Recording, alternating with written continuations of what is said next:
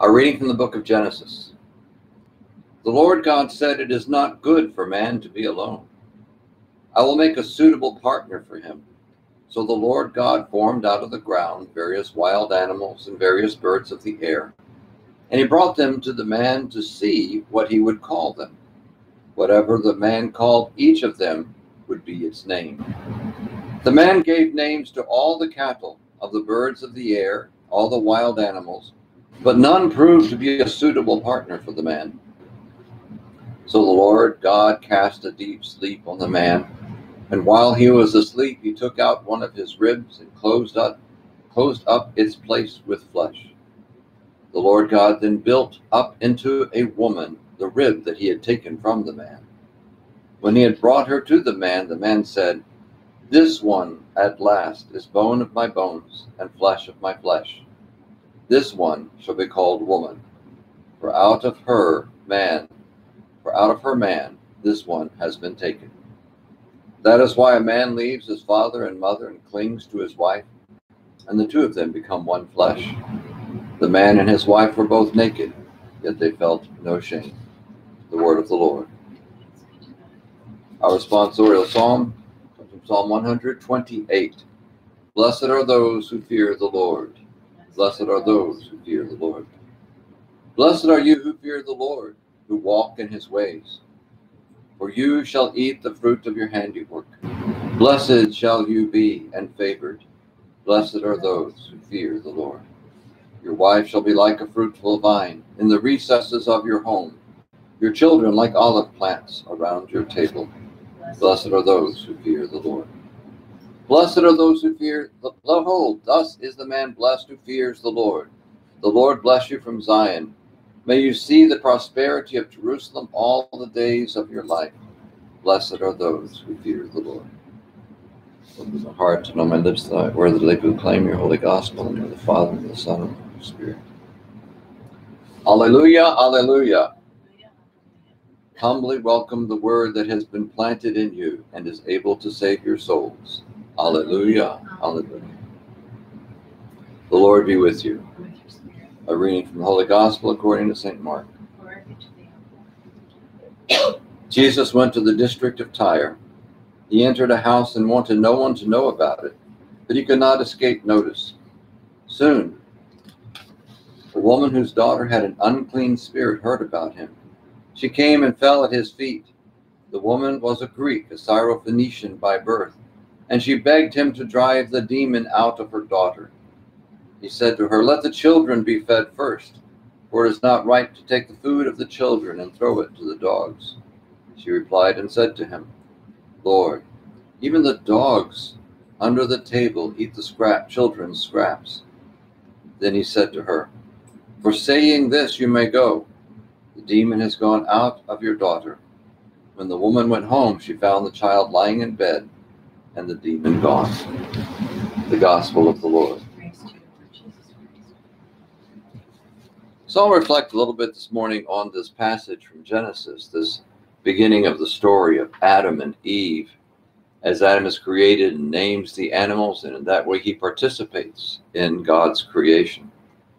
And he is given a helpmate, someone to be with him, someone who will be a partner to him. And so from his flesh he draws forth woman. And the two then become one flesh. It's a beautiful, beautiful story. But I want to reflect chiefly on this last verse of the passage, that they were both naked and yet they were not ashamed. Now, this, of course, is a characteristic of most animal life, most creatures on the planet. They walk about in shameless nakedness. They never occurs to them that they're not wearing clothes. And part of this passage, one level of understanding is that it serves to point out a difference between man and the other animals. Indeed, this is not my field, but we learn more and more all the time about animal behavior and see, in many ways, they have behaviors that are very similar to man, but there's this huge difference, this huge chasm between the natural world, between the animal kingdom and mankind. I know I almost chuckled when it was Jane Goodall while observing chimps, and she gets all excited that a chimp had used a stick as a tool to get some ants to eat. And I think, well, while they're getting ants to eat on a stick, mankind is sending men to the moon. Such a chasm of difference between us and the lower animals. But above that sort of natural, literal sense of what the scripture is saying, there's a much deeper sense that God has called us to live without shame. God has not called us to be ashamed of ourselves, to judge each other, to be critical of each other, and mostly to be critical of ourselves. See, God has created us to live in purity. Now, today happens to be the feast of Our Lady of Lourdes, in which she proclaimed to Bernadette Soubrious, "I am the Immaculate Conception," that she indeed was born without any taint of original sin. She was born in that sinless purity that Adam and Eve enjoyed in the garden before the fall. But yet each of us are given that same gift at our baptism, to be washed of the taint of original sin, and to live in that purity that Adam and Eve enjoyed in the garden before the fall. And part of that is to live without shame. We carry so much shame. We shame ourselves. We shame each other. We aren't judging each other. We're judging ourselves. I mean, who is it that can look in a mirror and not say, "Oh man, you're getting a little heavy there, Ed. You're getting a little old. Oh, I see some age spots. You know, your hair's mostly gone and what's left is very gray." And we tend to want to judge ourselves, and we judge others. We look at someone and say, "Oh, they're too skinny. They're too fat. Oh, they're beautiful. They're ugly." You know, we constantly living in judgment.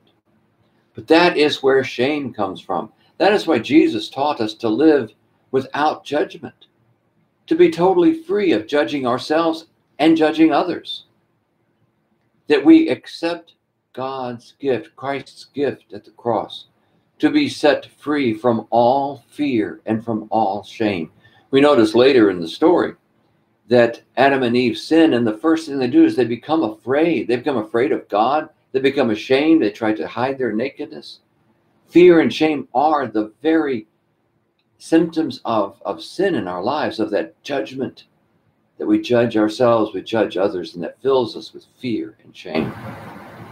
But Christ on the cross restores us to that purity that Adam and Eve enjoyed in the garden before the fall, so that we can live our lives without shame. We can live our lives without judgment. You know, those times that we say, "Well, we're all sinners." Well, yes, I know that. But when we confess our sins to God, Christ promises he'll do three things. He'll forgive us our sins. He'll forget our sins. And he will separate us from our sins. That even if we were to commit murder, we would not be murderers, because God has separated us from our sins. From God's perspective, we live in purity.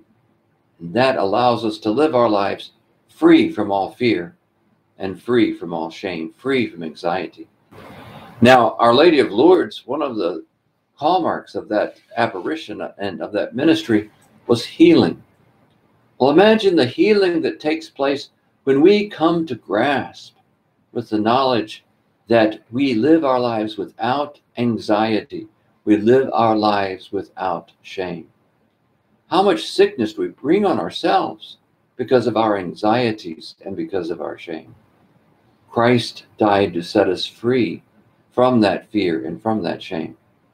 And so often we as human beings, but sometimes particularly religious human beings, want to manipulate others through guilt, to point out their sins, point out their problems, and try to manipulate them through guilt and through shame. But that is not Christ's way. Christ's way is to love, motivate us by love, not manipulate us by guilt.